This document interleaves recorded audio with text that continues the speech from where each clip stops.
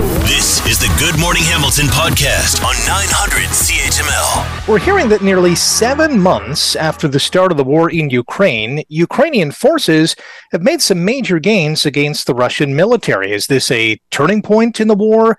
How is Russia going to respond? Here to help us out answer these questions is Elliot Tepper, Professor Emeritus of Political Science and a distinguished senior fellow at the Norman Paterson School of International Affairs at Carleton University. Professor Tepper, thanks for joining us today.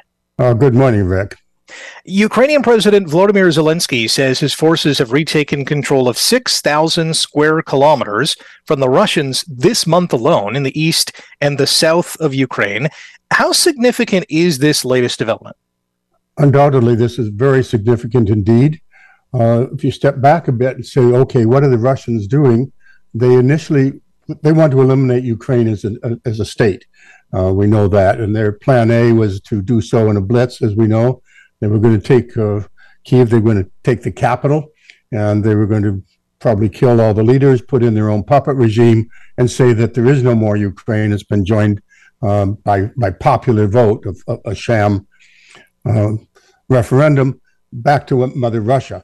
That didn't work, as we all know. So then they went to plan B, and that's where what we're seeing in front of you takes on some extra meaning. Plan B was to complete their taking over of the Donbass. They'd already, in 2014, seized Crimea, as we know, but also major portions of the industrial and mineral heartland and some of the agricultural heartland of Ukraine. And they were going to expand to the entire administrative unit, the entire oblast of the two parts of the Donbass. What we're seeing now is that plan is also going seriously awry. Not only are we seeing significant advances, a breakthrough of the front lines, in fact, the second lines as well, of the Russian troops, and Ukraine is really pushing forward and has captured far more, as you were opening up, far more land than the Russians have gotten in the last 6 months.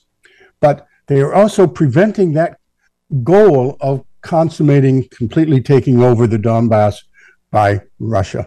Russia has admitted to losing key cities in the northeastern Kharkiv region. Is this a potential breakthrough or a turning point in the war, or is this just possibly the Russian forces thinning out in these areas? Well, clearly it's a breakthrough. We don't know if it's going to be an inflection point that really changes the entire war, because we're still, in a wartime situation on the ground. Battlefield front lines come and go. But another thing to take note of is that the Ukrainian government for a long time has been saying, we are going to go on a counteroffensive. It's going to be in the south. It's going to be around Kherson. And so therefore, Russia put 10,000s of its troops down in that area, thinning out their support around Kharkiv, where they did not expect an attack, and there was an attack, successfully breaking through. And that's continuing right up to the Russian border. But in addition to that, there's now fighting in the south, indeed, in key areas around Kherson, so that the Russian military forces are now being whipside. Do they go north? Do they go south? And apparently Russia is having, Rick, enormous trouble replacing their troops. They are basically running out of volunteers who say, no, we're not going.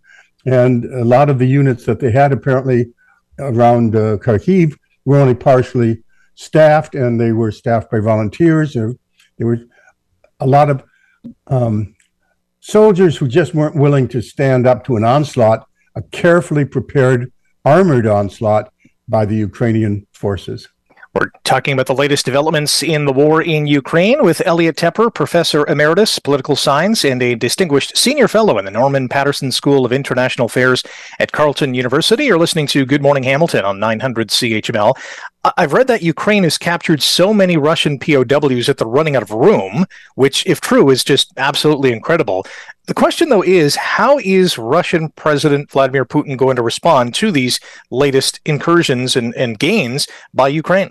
We know one way he's already responded, and it's likely to accelerate more broadly. He's immediately responded by doing something that's contravention to the laws of war.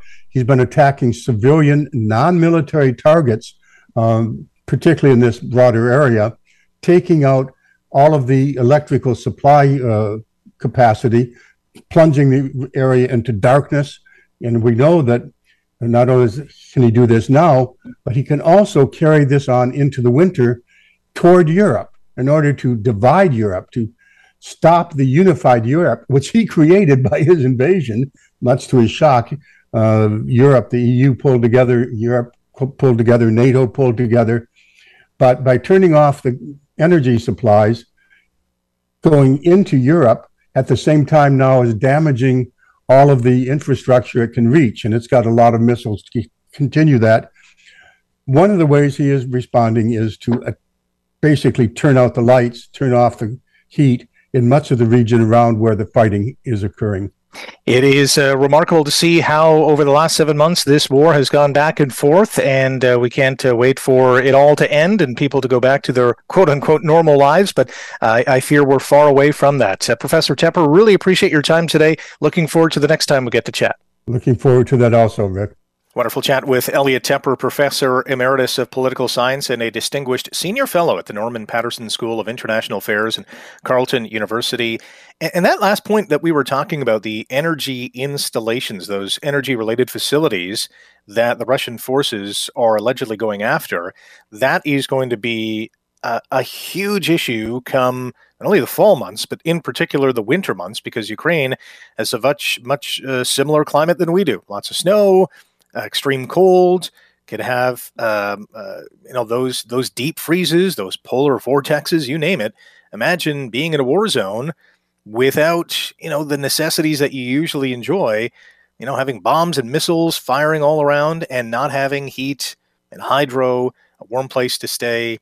This winter is going to be crucial in the war in Ukraine. Thanks for listening to the Good Morning Hamilton podcast. You can listen to the show live weekday mornings from 5:30 to 9 on 900 CHML and online at 900CHML.com.